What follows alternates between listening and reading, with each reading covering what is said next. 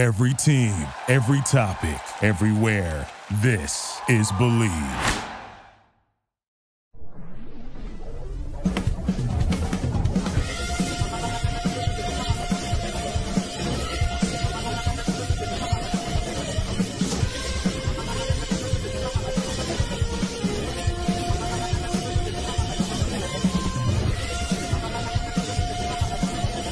It's time for the Bleed Lows Podcast with your hosts, Alonso and Juan, Alicia Del Valle, and the babyface gimmick in the sky, Roger. Bienvenidos, señoras y señores, to another episode of the Bleed Lows Podcast. This episode of the Bleed Lows Podcast is brought to you by BetOnline. BetOnline is your number one source for all your betting needs. Get the latest odds, lines, and matchup reports for baseball, boxing, golf, and more. BetOnline continues to be the fastest and easiest way to place your wagers, including live betting, and your favorite casino and card games are available to play right from your phone. So head to the website or use your mobile device to sign up today and get in on the action. Remember to use the promo code BELIEVE, B-L-E-A-V, for your 50% welcome bonus on your first deposit. BetOnline, where the game starts. And joining us on the Carne Asada is a man that I think you guys have all seen on the internet. It's when the Dodgers play the show pods, it's always fun for us because not only is he one of the hosts on the Ring the Bell podcast, which you can listen to on our network, on the Believe Network, but he also has the Hog Watch. To me, he is, no disrespect to Tony Gwynn, because everybody knows how much I love Tony Gwynn. Borna is Mr. Padre. Borna, bienvenido, my friend. ¿Cómo estás? Juan, Roger, Amy, thank you guys so much for having me. It's wow, what two different situations, Dodgers and Padres in, but I am doing good. Not for you guys, for me, it's an off day, so I get to relax a little bit on the Padres front. Not really, never relaxing, but thank you so much for having me. The show is absolutely crushing. I'm glad we were finally able to get this crossover going.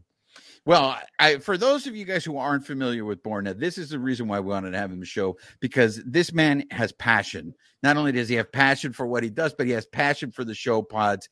Babyface, can you play the clip? Uh-oh. So much shit to Dodgers fans. This is why I keep trying to tell you guys, like, the whole Kershaw shit, the whole showing him on the crybaby scoreboard. We won one series against them. We don't have shit in our trophy case. That's why we're acting like a small city. This is exactly why. Because when you talk, the bunny's got the gun. When you talk, and you talk, and you talk, and you have nothing to show for it, you fucking pay the price the hard way. This is why I hate it when we show the scoreboards, we show all this shit, and all you guys try and make fun of Dodger fans. Breaking news, they've done a lot more than we ever have as an organization. Borna, why are you cringing, man? That is an awesome rant. There is so much honesty there. I mean, looking back at it now, how does that make you feel?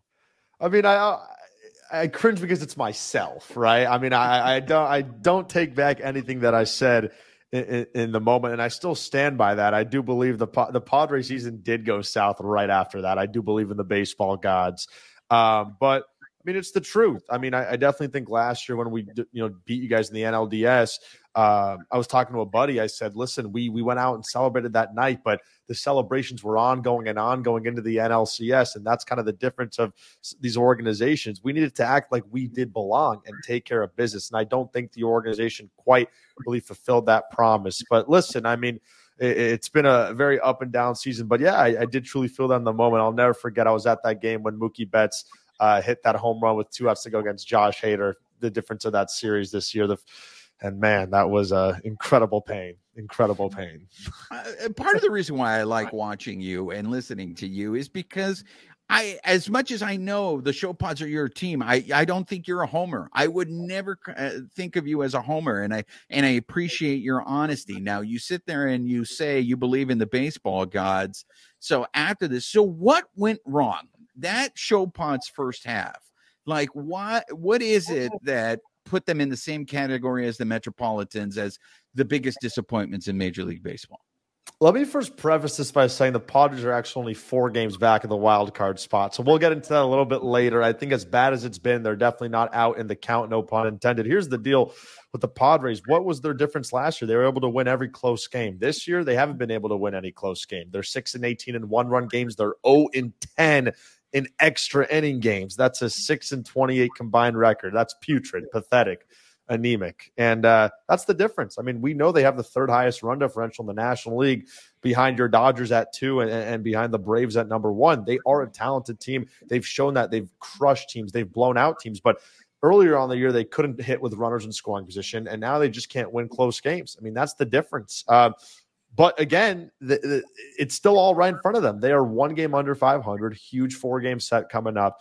As bad as it's been, as ugly as it's been, they're not out of it. Yeah, I'm glad you bring that up, Borna, because I want to give credit to La Reina de Playa Larga, Amy Cuevas here, because Amy never counted the show pods out. Amy had always said, go ahead, Amy, explain why you thought the show pods were never going to be out of it.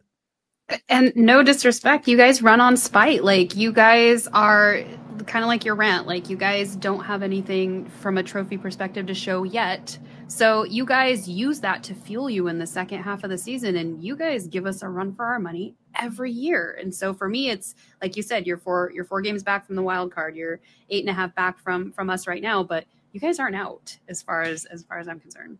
Well, that's another thing. Again, I don't want to get greedy at all, but usually at this time of the year, the Dodgers are 20 games up in the National League West. It's only 8 games. And a lot of people are talking about the wild card. The Padres and Dodgers have a huge 4-game set right now. I mean, that can really dictate. The Dodgers take care of business. They may run away with the division. The Padres take care of business. Anyone can win the division outside of the Colorado Rockies. And that's the one thing I've been telling Padre fans. It's like, listen, you saw what they did at the trade deadline. They softly bought, which is what I'd say. They got help in their bullpen. They got a right-handed DH guy in Garrett Cooper. They got a left-handed DH guy in G-Man Choi. It's all there. And Ruben Niebla and the Padres, they have the best rotation in baseball. They're going to have the National League Cy Young Award winner in Blake Snell this year, who's going to be pitching against you guys on Saturday. So, again, as bad as it's been, Amy, I couldn't agree more. They're right there for the taking. But then they lose 3 out of 4 to the Dodgers. I'm back to ranting and crying again. So I'm a roller coaster, just like the team. Hey, Borna, before we get into the series, the Dodgers and the show pods, I do want to talk about, you brought up the trade moves. I know at the beginning you thought they should have been sellers, right? Are you happy with them not selling and going for it? Because I just think there's too much talent on this team to keep them down for a whole season, right? Yeah, I think there's too much talent, but I think the Padres could have bought and sold at the same time. When you really think about it, they have $116 million tied up to Yu Darvish, $100 million tied up to Joe Musgrove. You tell me they want to give Blake Snell another $160 million and have $500 million tied up to the top tier of their rotation.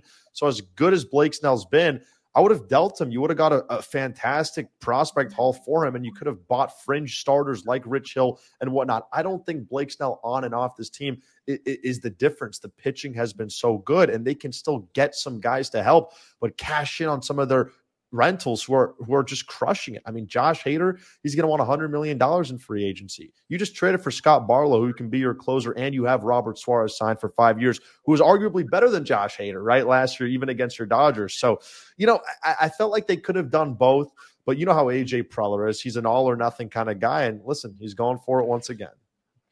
Amy, I don't know if you know this, but the Ring the Bell guys are not fans of AJ Preller. So, Borna, I'm assuming you're in that same boat. Yeah. I'm not. I mean, listen, I think he's a great scout. I don't think he's good at delegating and building a roster. So, yeah, I'm not the biggest Preller fan. So in terms of the trade moves that they did make, like, what was the biggest need? Was it the bullpen? Is that what this team needed? Yeah, it was the bullpen, I'd say, and definitely a DH bat. So, the Padres in the offseason, they went and signed Nelson Cruz, and they went and signed Matt Carpenter. Both have absolutely backfired. Nelson Cruz was DFA'd. Matt Carpenter's bat speed is slower than I don't even have an acronym for. So what did they do at the trade deadline? They went and traded for G-Man Choi, who's been hurt for the most part this year, but hits a home run in every 12 at-bats. So he can be a guy, for example, you can start against Bobby Miller tomorrow And then when you're facing a left-hander like Urias or Kershaw, you went and got Garrett Cooper, who has an 850 OPS against left-handed pitchers, who has good slug. So I think they address that need. And then they go get a guy in Scott Barlow, who was one of the best closers in the American League in 21 and 22. He's having a bad year. They bought low on him, similar to Hader last year. And look what Ruben Niebla was able to do back to Josh Hader. The hope is to do that to Barlow. He's under contract for next year as well. Hader probably walks, and you have Barlow. So the bullpen's fatigued. You added to that. You added some depth. Listen, this Padre team's loaded. They are loaded. They just got to get it done internally. Loaded team, though. Amy, what is your concern going into this series between the Dodgers? It's a 4-game set between the Doyers and the Showpods. I mean, I just go back to the whole running on spite. Like we bring out the best in each other. I mean, you saw that when we got to the postseason last year. Like, you guys gave us a run for our money and knocked us out. So you guys don't ever fail to not show up. So, I mean, it's 4 games. Just like you said, this could be a game changer for the season. So I'm a little concerned. Just like you said, our bullpens are both taxed. We've kind of fixed that with the trade deadline, but we're still getting flack from our media as far as, you know, what trades we did or didn't make. I'm sure you guys are getting a little bit of that on your side too. So going into this, I know we're going to go head to head. So you guys worry me every time. How bummed are you guys? This is a question for any of you guys about the whole Erod situation at the trade deadline, rejecting his trade to the Dodgers. I'm not bummed at all, Borna. I think the Dodgers dodged a bullet with Erod, because if you look at his numbers outside of that AL Central, his ERA, I mean, that AL Central's offense, I mean, no wonder his ERA is that good. I mean, when you're facing Las Medias Blancas, you're facing the Gemelos, you're facing those offensive juggernauts in the AL Central. I think he would have gotten lit up in the NL West and the rest of the teams that the Dodgers are going to face. So I think they dodged a bullet. I think it's just one of those things where Friedman, I think, was in a tough place because obviously the prices were ridiculous. Yeah. And to your point, I think you're right. I think it's something that the Mets did, you know, where they just decided we're going to blow this up and use it. And probably 2 years from now, the Mets are going to be very happy that they sold Scherzer and they sold Verlander. I agree. So it's a tough situation because, you know, you want to win now, right? It's all about winning a World Series. So what message are you sending to your team? I hear the Guardians are not happy. The GM of the Guardians had to go in and talk to the clubhouse and explain, you know, their lack of moves. So it's like, what message are you sending to your team? In terms of that, look, the regular season, I think they have enough to win the regular season. It's the postseason. And call it PSD for whatever the Showpods did to us last year.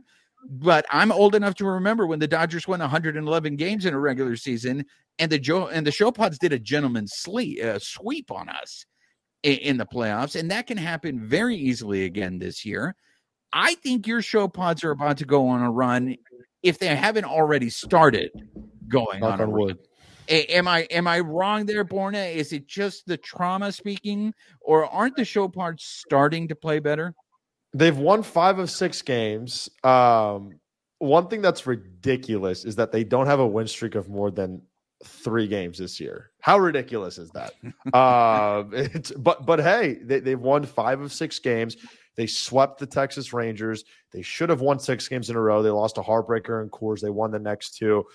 Listen, this is the biggest series of our season so far. This is the litmus test. This is it. It's now or never. We've played 109 games. We have the new acquisitions. You know Petco's going to be rocking. They have Darvish. They have Snell. They have some of their big cogs going on the mound. Luckily, you guys avoid Musgrove.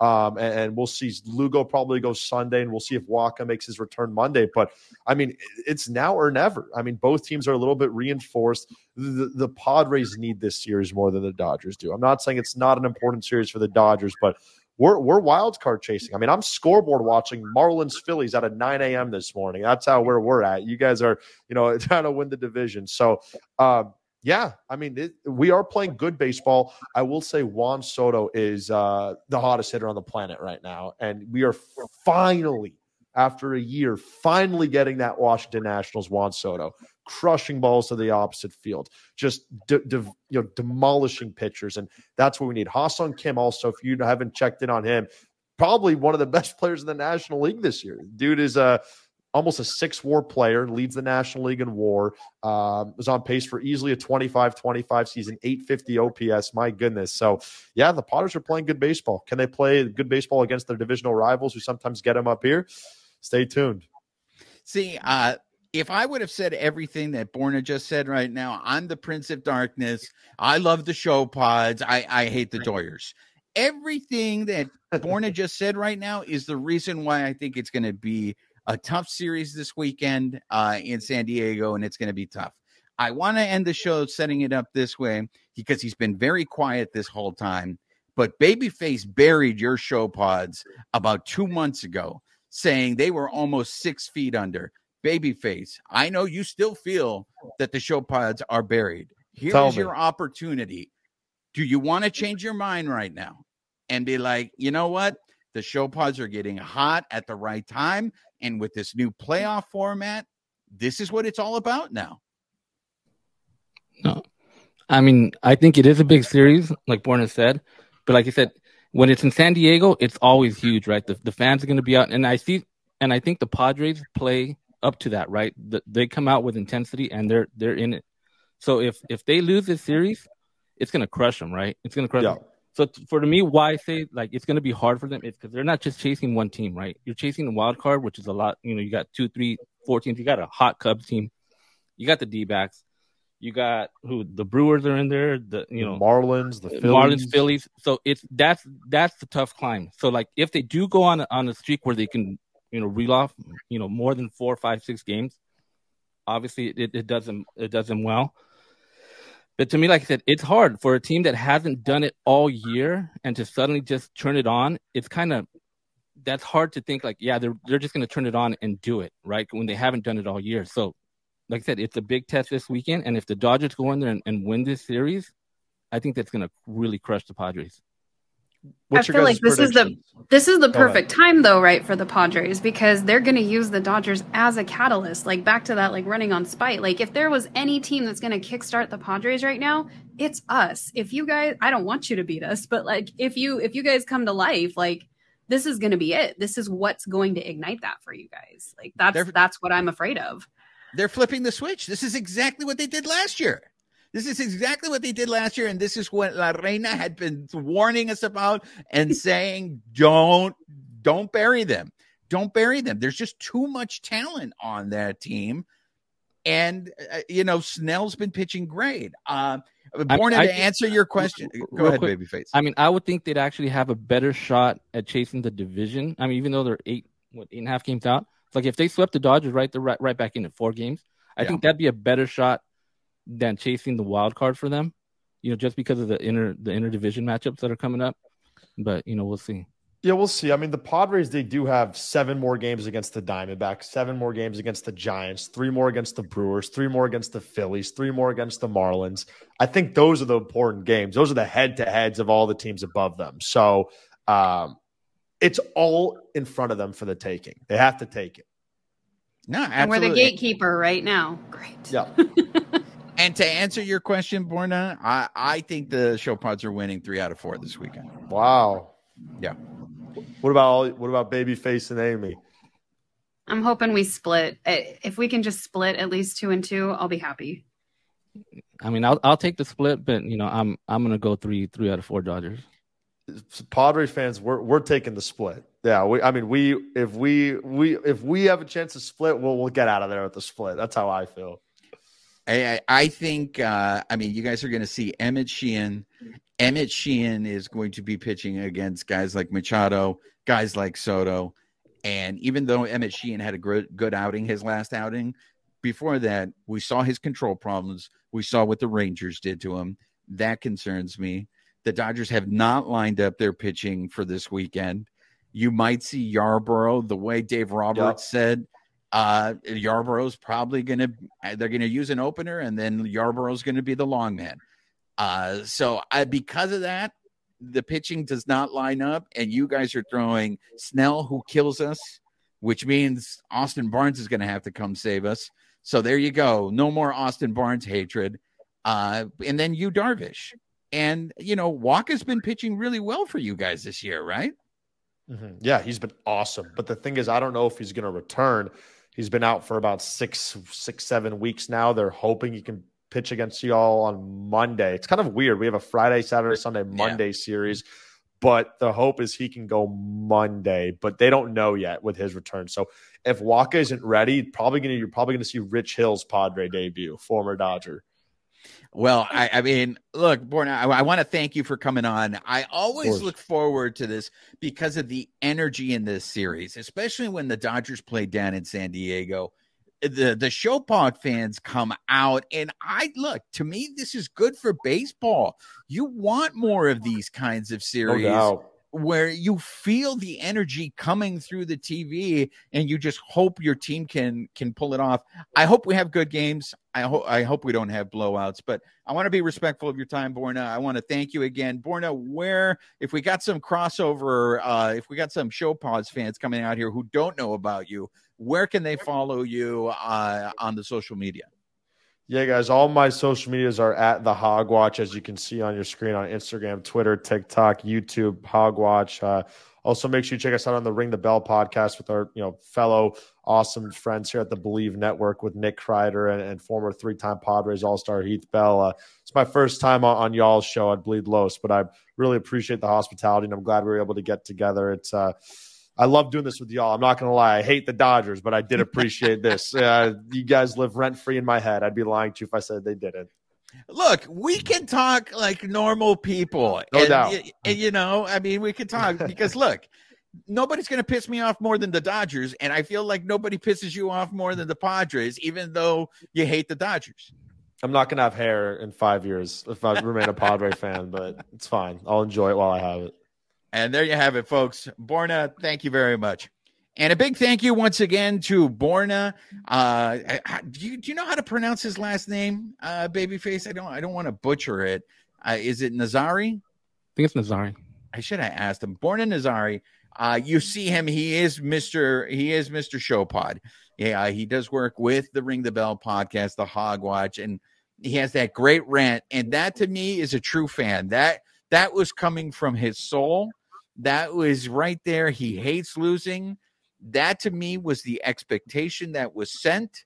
That was, if we had more time with Borna, what I wanted to get into that we didn't get a chance to talk to him about is how the show pods are going to keep paying all these people. Because he mentioned that, Hader's going to want a lot of money. Blake Snell's going to want a lot of money. They've already handed out these contracts, and we haven't even gotten to the point yet of the renewal for Juan Soto. And if Juan Soto is back to being Washington Nationals Juan Soto, that dude's going to want a lot of money. Reina, what did you think about what Borna had to say about the show pods? I mean, it's always nice to see an objective fan. Like, you can still have the passion for your team, but you're not unable to look past, other teams and what they bring to the table. And I think that's what I love about baseball. I don't like smack talking in baseball. Like, I like good natured. Let's bring in stats. Let's talk about that. But I have never been one to just smack talk for the sake of smack talking. I hate the Beat LA chant. I hate people who are like mean to the show pods just for no reason to any other team out there. So for me, it was refreshing. That's the kind of baseball fan I am. So. I mean, shots are fired, Babyface. I know you think this is all an attack on you, but let's talk about the elephant in the room. If the show pods end up making a move, you know who's responsible for this, right? You do know what moment it's not going to be the show pods beating the Dodgers in San Diego this weekend.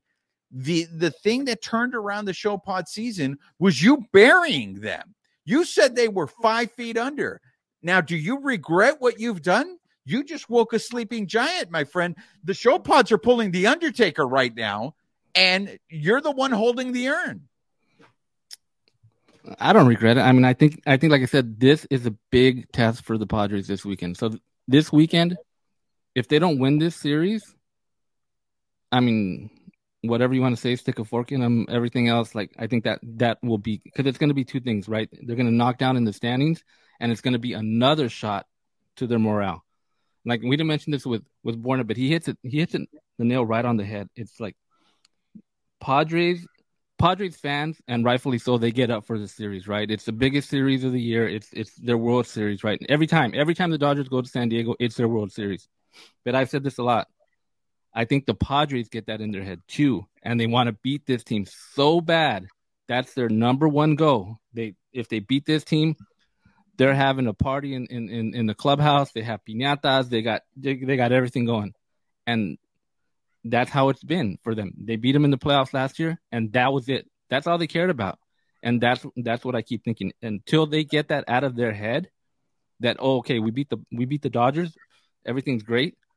Until they can get past that, then they're able to move on. But if they have that in their head still, that mentality, all we want to do is beat the Dodgers, then they're gonna have troubles.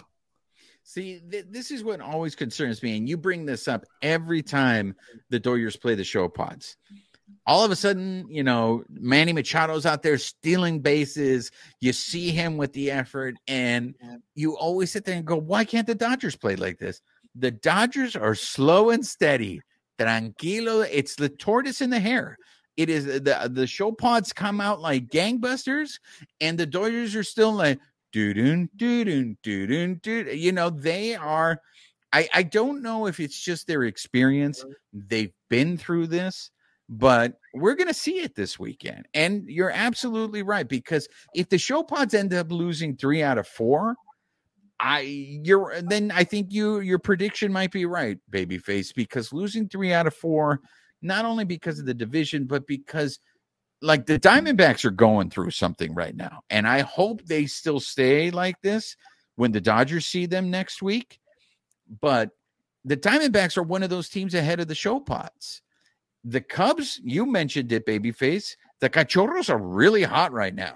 The Cachorros may have broken the Rojos, but whatever the Cachorros did to the Rojos, the Dodgers need to find out. They need to copy that recipe, because if the Dodgers end up playing the Rojos again in the postseason, they need to do what the Cachorros did, because what was it? Through 2 games, they had scored like 36 runs against them? 36 runs over the last 2 games, so it's like 20 and 16. It's like... So that's the thing that concerns me going into this series, is clearly this series means more to the show pods. The show pods are desperate, Now, they have won 5 of 6. It was interesting to see Borna say that this team has not won more than 3 in a row. So that is, it gives me comfort that at least the Dodgers won't get swept this weekend. But I do feel like this is going to be a playoff series for the show pods. How are the Dodgers going to react to it? And more importantly, are the Dodgers going to are they going to try hard to win this series when they're like, it's the dog days of August? Right now, these guys just want to stay healthy and make it to the end of the road, right? Because the update that we got from Dave Roberts, this JD Martinez thing is the same thing that ended his season last year. Is this hamstring growing thing that is somehow connected to his back. So that's concerning to me, only because it ended his season, and he's a huge part of that lineup. I mean, Dave Roberts told us before the pregame scrum that what they're looking at now is this seems to flare up whenever he plays in day games. So does that mean now JD Martinez is not going to play in day games? So you're gonna lose him for day games in this season and just save the day games for the postseason. So that's the thing. That's why it's like, oh, there's Juan being the Prince of Darkness again. I'm trying to think the way these guys think, how Dave Roberts and Andrew Friedman think, and they're so conservative during the regular season, where it's just like, look, it's not worth the risk. Meanwhile, the show pods, they have to risk it, because it's like they're on the outside looking in. So when you're playing against a team that it's like, look, we got nothing to lose. We're already the laughing stock of baseball. They're desperate. I don't think it's going to be a favorable weekend. I hope I am wrong, but I don't think it's going to be a favorable weekend in San Diego. Reina, talk me off this ledge. Tell me I'm wrong. I mean, I do think you're wrong on some level, just because we can't afford tortoise and hare aside. Like, we can't afford that right now. The Giants are 2.5 games back. So even if we're not going up against, we can afford to lose a couple games to the Padres, we can't afford to drop any ground on the Giants, because again, both the Giants and the Padres give us a run for our money every year. No matter how they're doing in the standings, they still are ones that take games from us that we might need at the end of the season.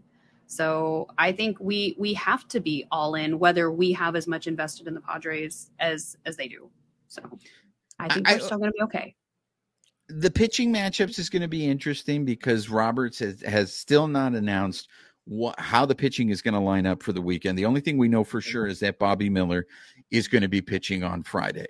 So based on how the rotation has gone so far, then you're probably looking at Emmett Sheehan pitching on Saturday. What I found very interesting that he told us in the pregame scrum the other day is Michael Grove is going to the bullpen. They are absolutely skipping his turn in the rotation.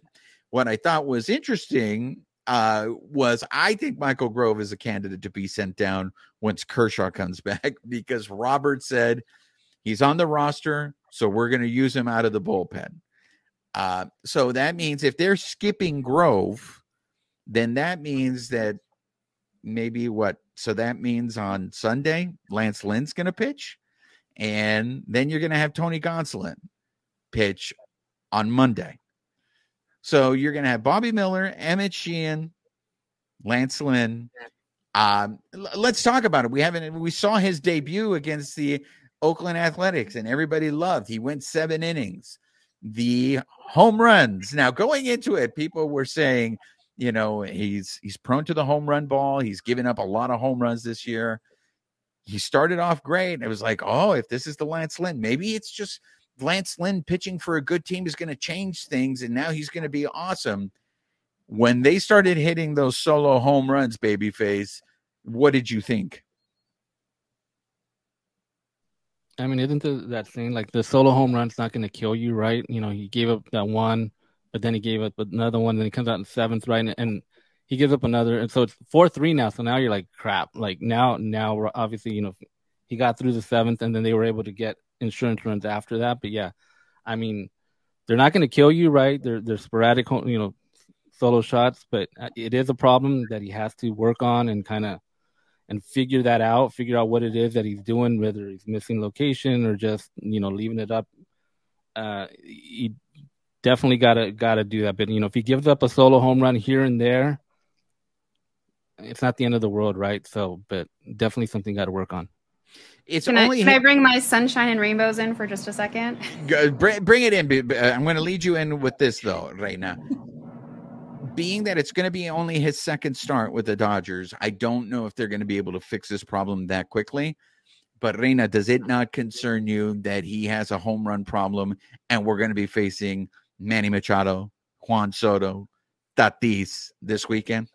Now, 100%. Give me sunshine. But the other side of that is he just got here. How can we fix it when the guy's still learning people's names in the clubhouse and how to even make his way around the park, let alone we haven't really had time for our coaching staff to assess him to the extent where we can even affect a change. So yeah, is it disappointing that he's giving up home runs and we're about to go into a Padres series?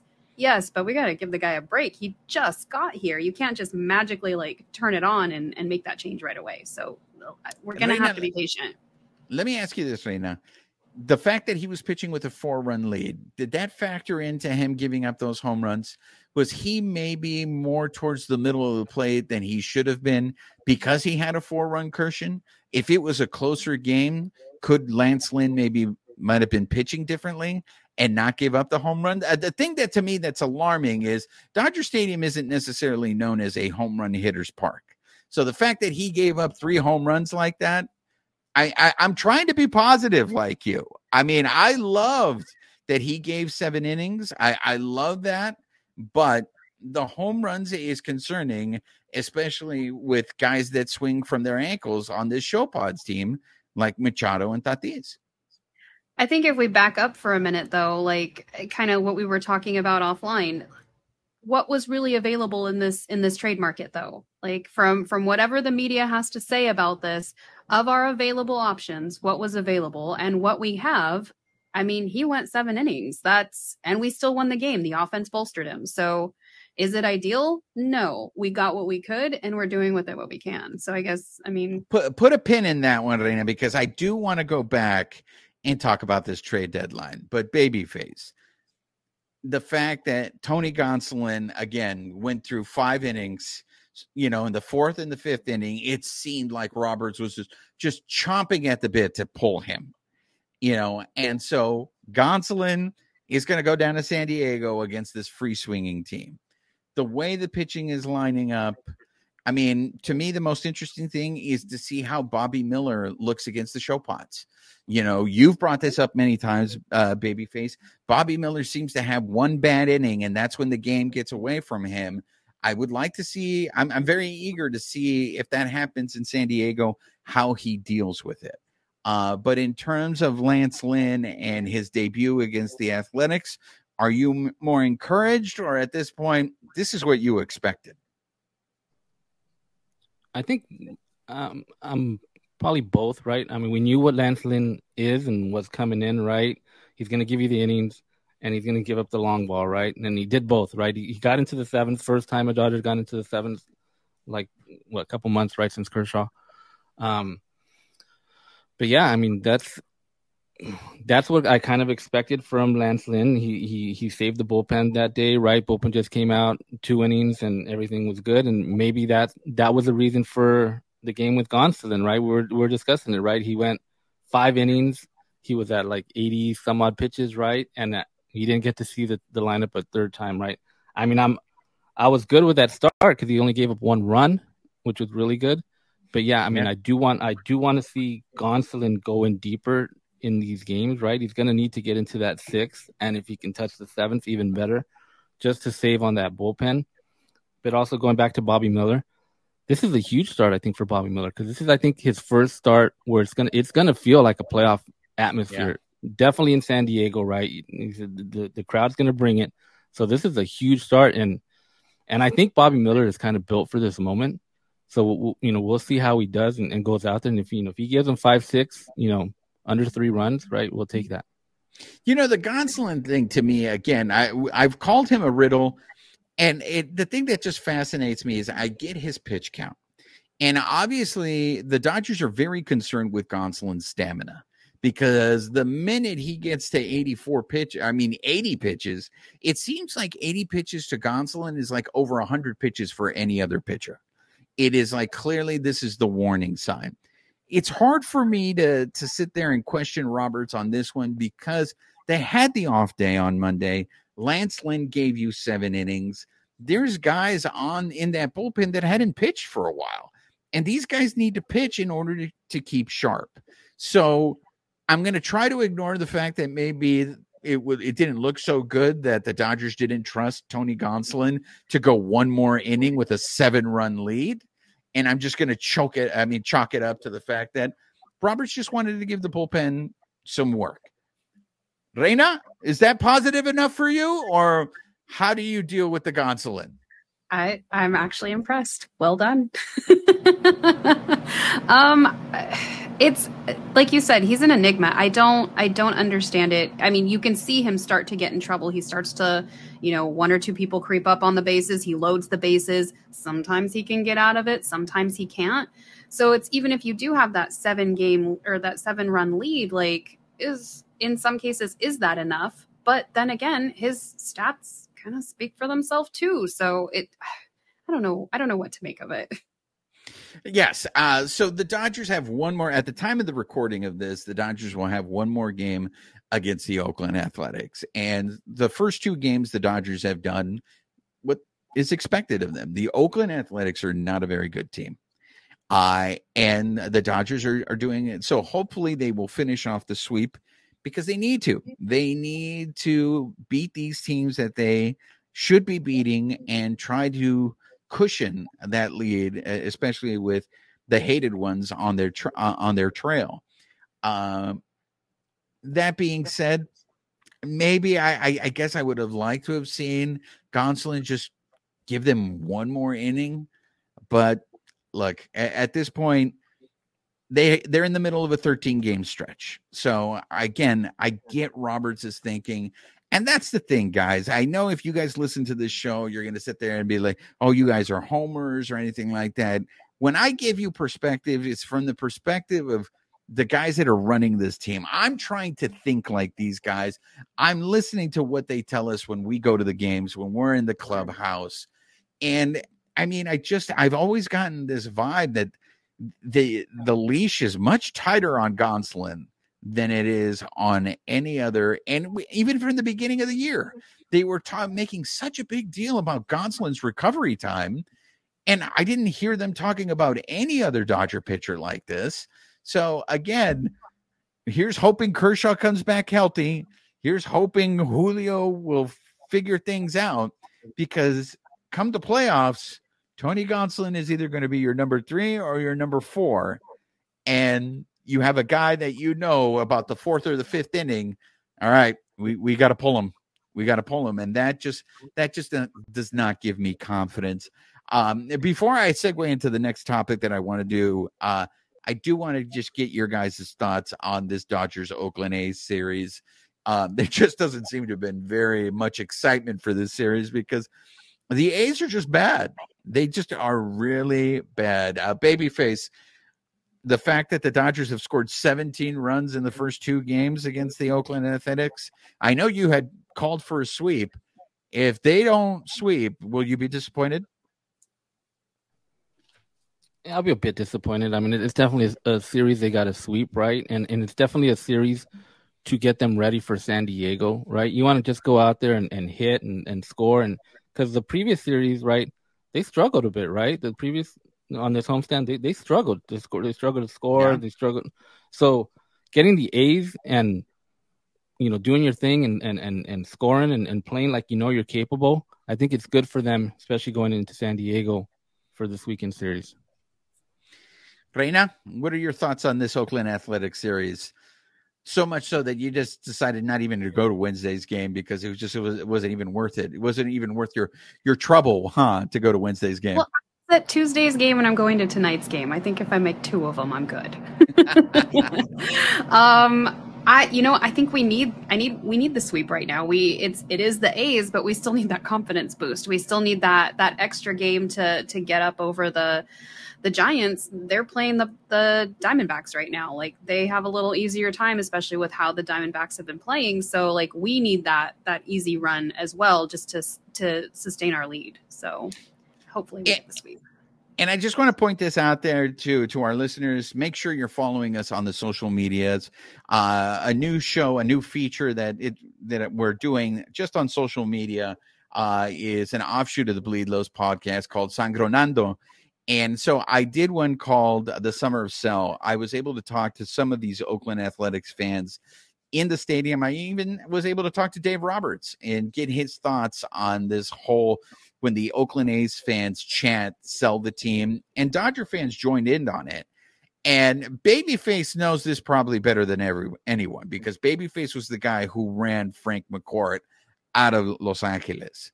I really feel bad for these Oakland A's fans.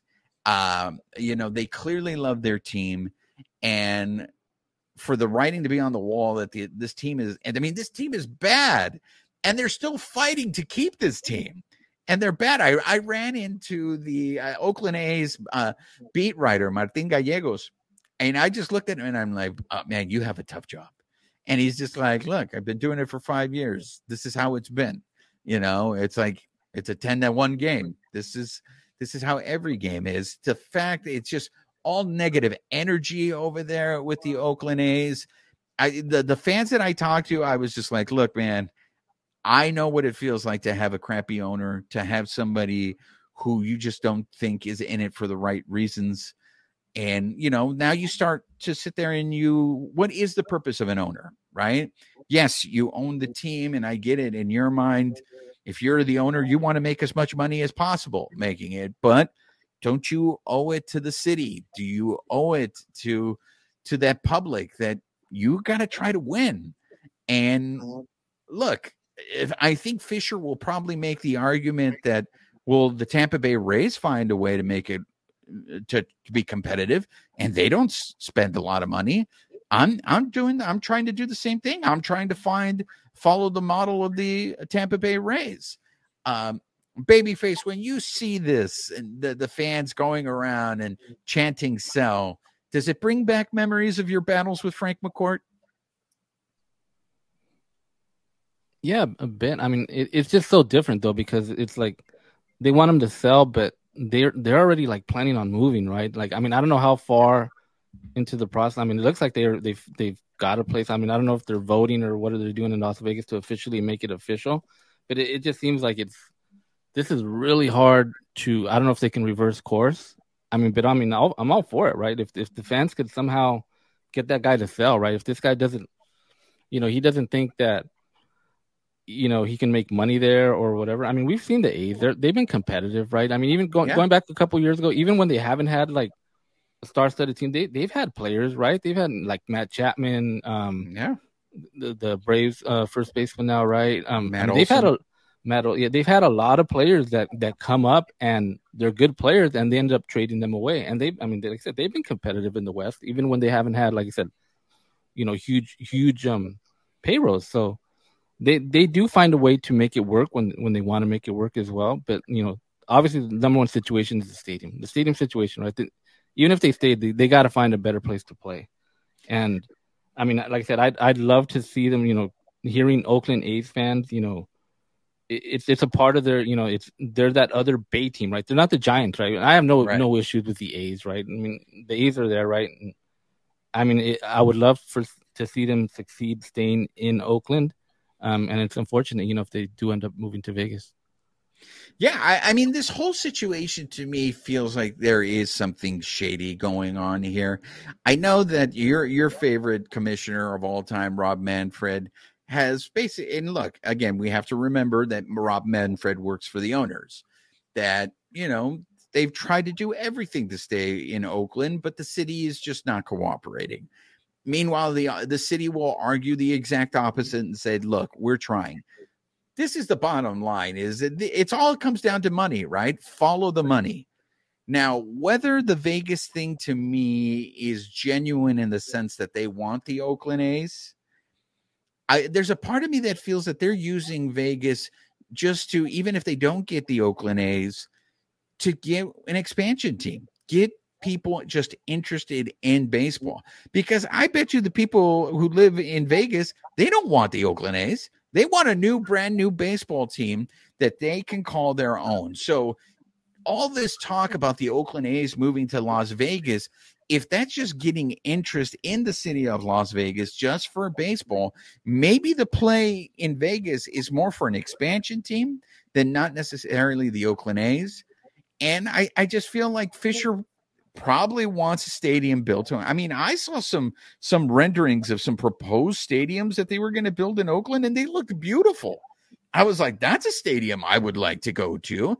And I think, look, we go back when we had Dave Stewart on the show. He told us when the A's were really good in the early 90s, that stadium was full. They were able to drive. Like anything, if you put a good product on the field, the fans will come.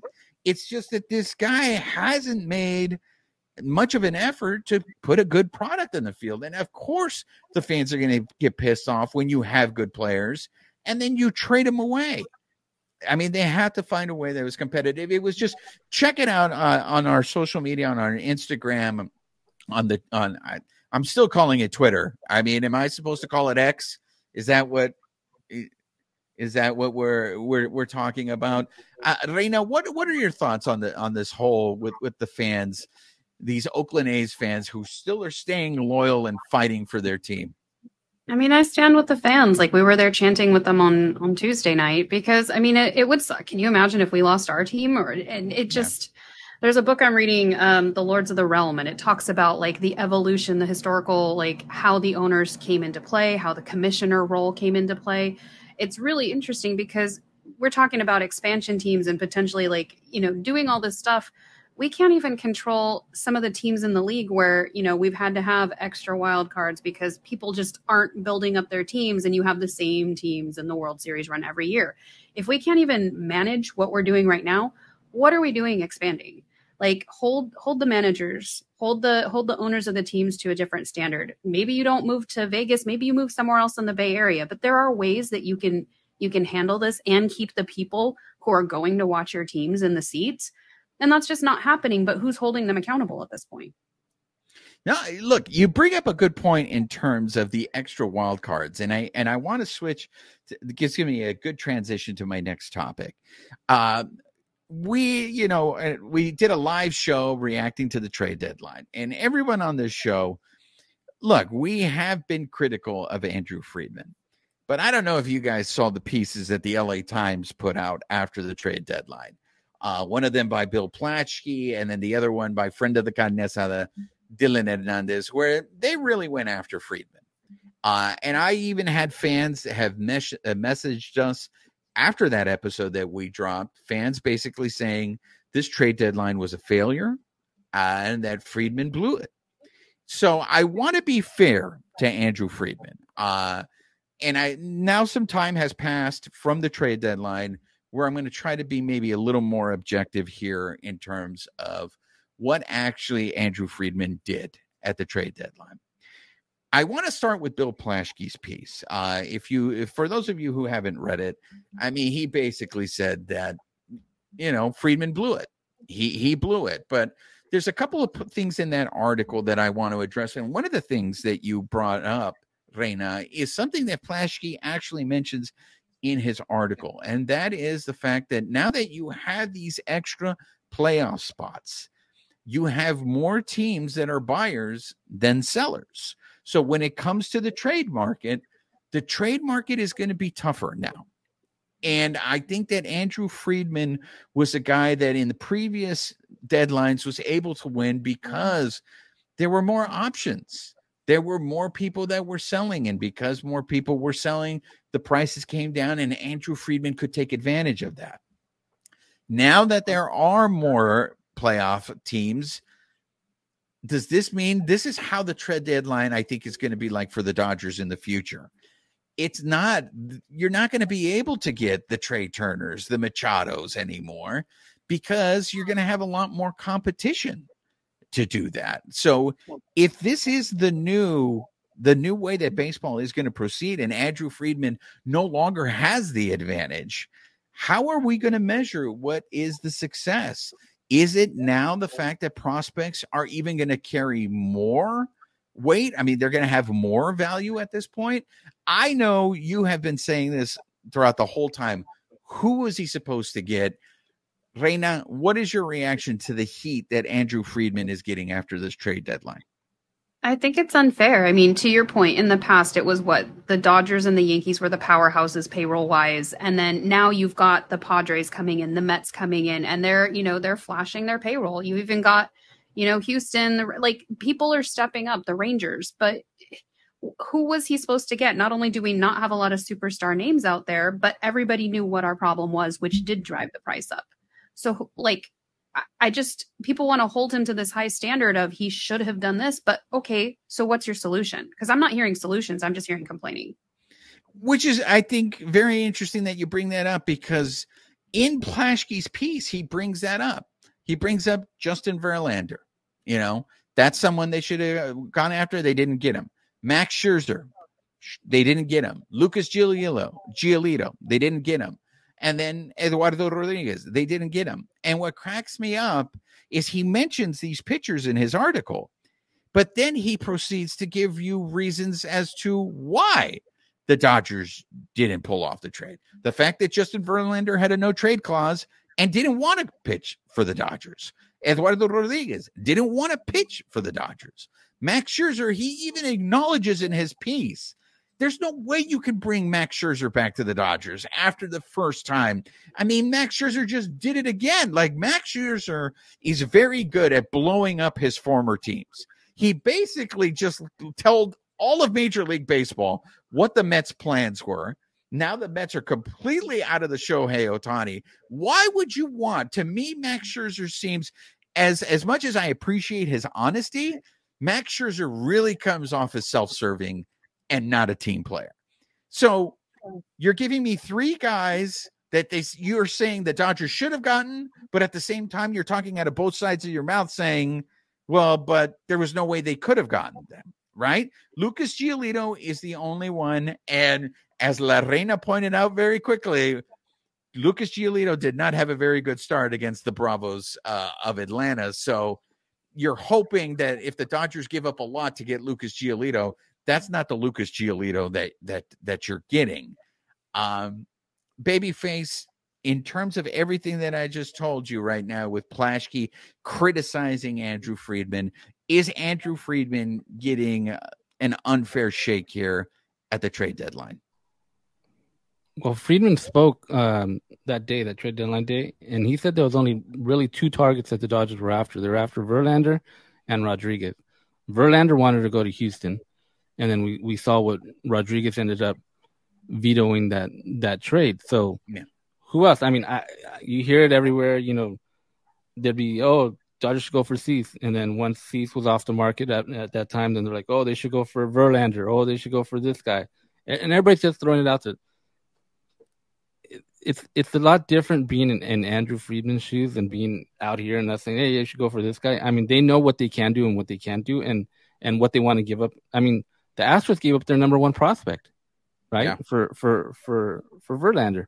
Do you want to do that as a Dodger fan? Do you want to give up your number one prospect? Because that's what they're going to ask for. And I know prospects are valued differently by different teams. But if they come to you and they say, we want your number one or your number two, and that's it, like, are you going to do it? It doesn't matter, like, who it is. Like, if they say, we want your number one or your number two, and most of the time they're going to say, because I can guarantee you that anybody that Friedman was probably talking to, who's that person that they're asking for? Bobby Miller, right? Yeah. And probably, if Dodgers say, you know what, we're not interested in trading Bobby Miller, then they'd probably be, the other team's probably like, okay, thank you. If you change your mind, get back to us. And that's probably where it ended, right? I bet you on a lot of those calls.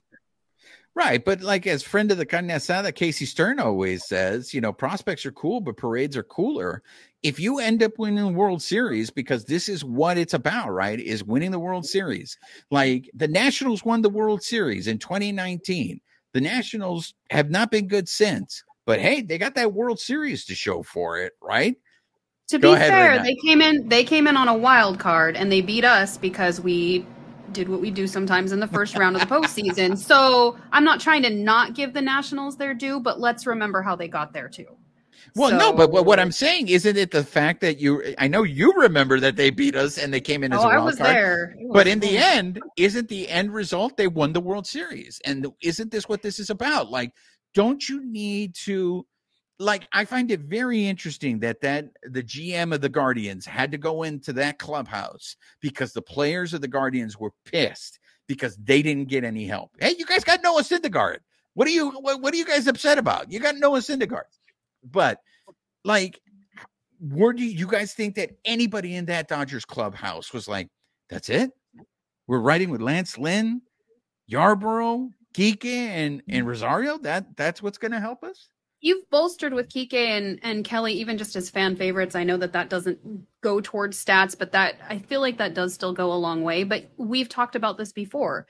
Even the Verlander trade. Is he going to be a good fit in the clubhouse? We've done that before where it's not a good fit. And then what happened? We just got our chemistry like really backfiring on all cylinders. Do you bring in Verlander, even if he wanted to come here? I mean, he's having a decent season, but like, is he going to be a good fit? Is he going to knock off what we already have? And is that worth it when he wasn't even coming here in the first place? He wasn't even available. So what are we complaining about?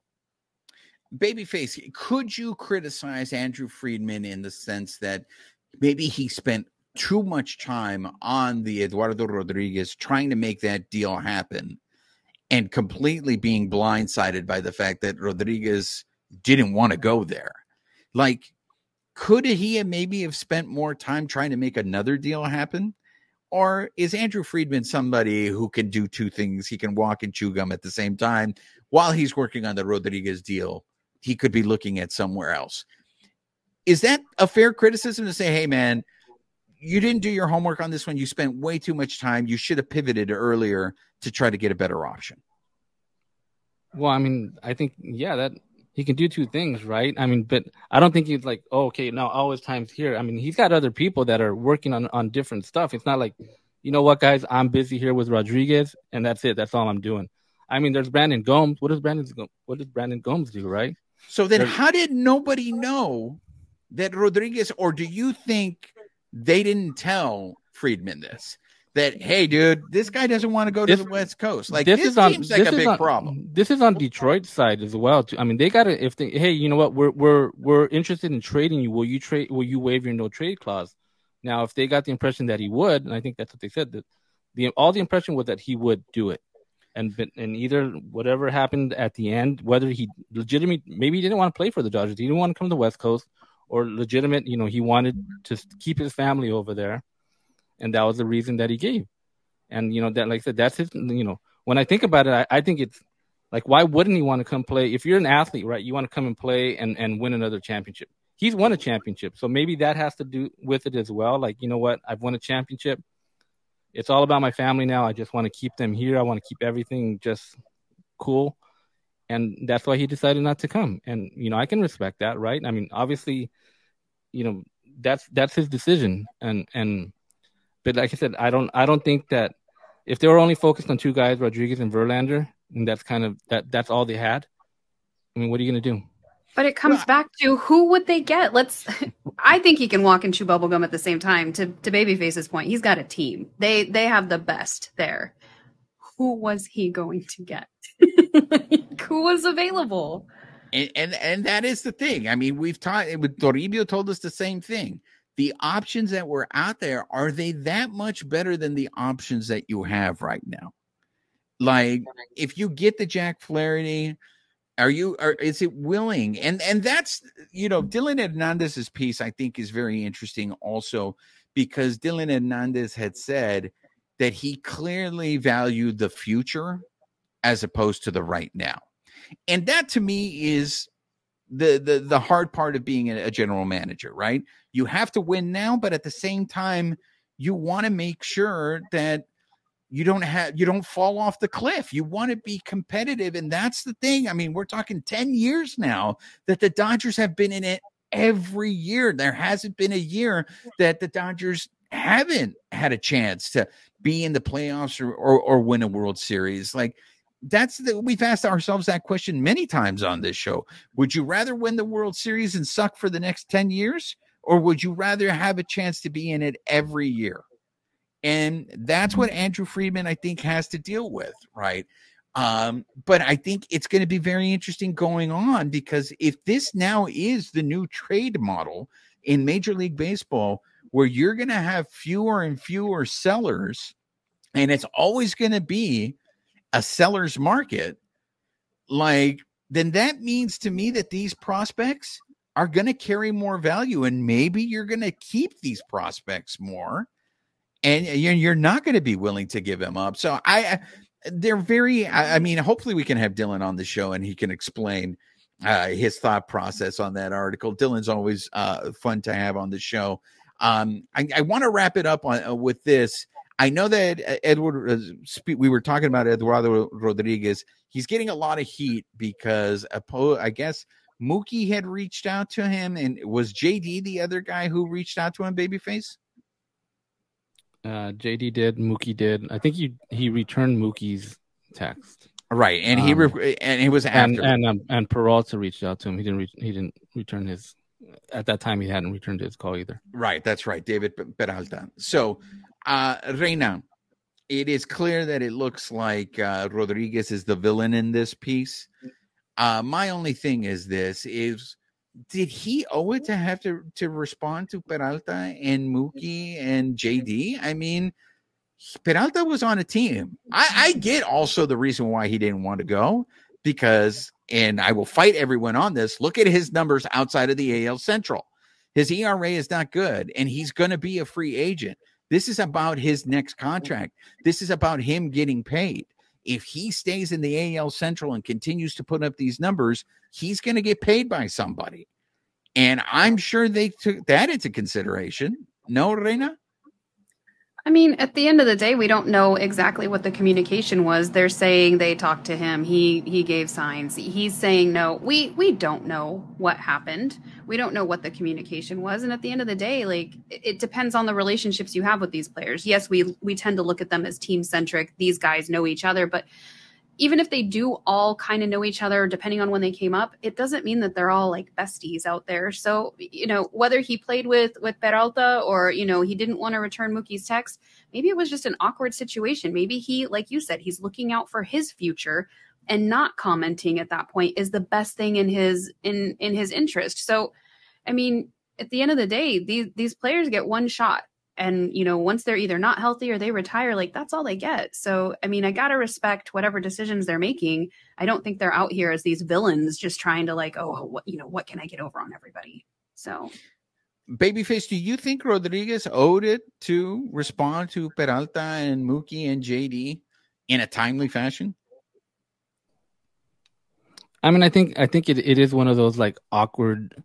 It was probably awkward. Like he got a text, like he just rejected the trade, he vetoed it, right? And then he gets a text from his former team. It's like, oh crap! Like what am I gonna like? I'm sure he's feeling a little bit awkward, and he's thinking it's nothing personal or whatever. But he's kind of like, how am I gonna say it? I mean, put yourself in that situation, right? Like maybe you don't turn force down me a to job. Do something I don't want to do. Yeah. I mean, I'm sure, like I said, he probably felt weird, and I'm sure he'll probably get back to them and say, hey, sorry, whatever, and explain to him like.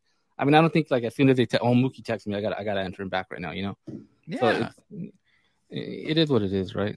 Look, I think the Dodgers dodged a bullet, I'm telling you, with Rodriguez, but we want to wrap things up. So we don't have an update yet in terms of who won the picks last week, because at the time of this recording, the Dodgers and the Athletics have not played the last game, but it's either going to be La Reina de Playa Larga. If the Dodgers win, La Reina de Playa Larga will get her first win. She'll be on the board, but also our listeners will win because our listeners have 4-2. However, if the Dodgers do lose, then the Prince of Darkness will win for the second week in a row. So you guys don't label me a hater. I am rooting for the Dodgers to win tonight because I don't care. To me, the most important thing is the Dodgers win. So that being said, we're going to go ahead and go into the picks for the next series of games, and then we will update all of these on our next episode. So the next series of games is going to be 4 against the Show Pods in San Diego, and then we have 2 in Arizona against the Serpientes. So I know that I want to get it official, Babyface. You think 3 out of 4 against the Show Pods, right? The Dodgers are going to take 3 out of 4. That's my hope, but I mean, I'm gonna probably just stay safe on it. Like I said, if they take 2, I'm good. So I'm probably gonna go with 2 there. And La Reina, you said 2 also, right? 2-2 against the Show Pods. Yes. All right. So are we throwing Arizona in there as well? Yeah. So what are you looking at? I'm going to go 3-3 total. 3-3 overall. Well, there's 7 games right now.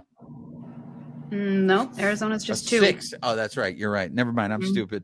Math is not Juan's not good at math. Yeah, no. This is I'm a broadcast journalism major, and I told him there'd be no math involved. So yes, exactly.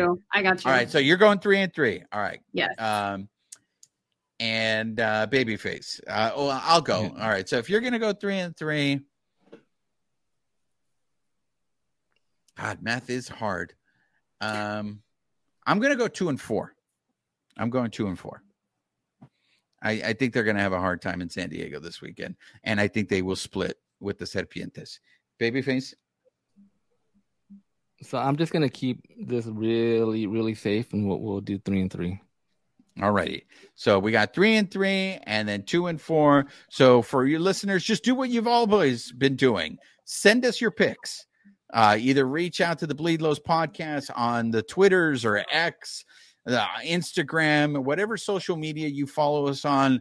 Let us know what your picks are, and then we will update everything on the next show. In the meantime, make sure you are subscribed to the podcast, and not only in the audio format, but you can watch it on YouTube and follow us on social media. Yo ha sido su servidor, Juan Ramírez, de parte de mis colegas, La Reina de Playa Larga, Amy Cuevas, and Babyface. Nos vemos para la próxima.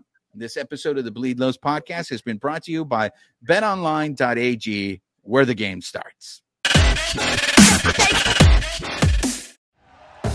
Thank you for listening to Believe. You can show support to your host by subscribing to the show and giving us a 5-star rating on your preferred platform. Check us out at Believe.com and search for BLEAV on YouTube.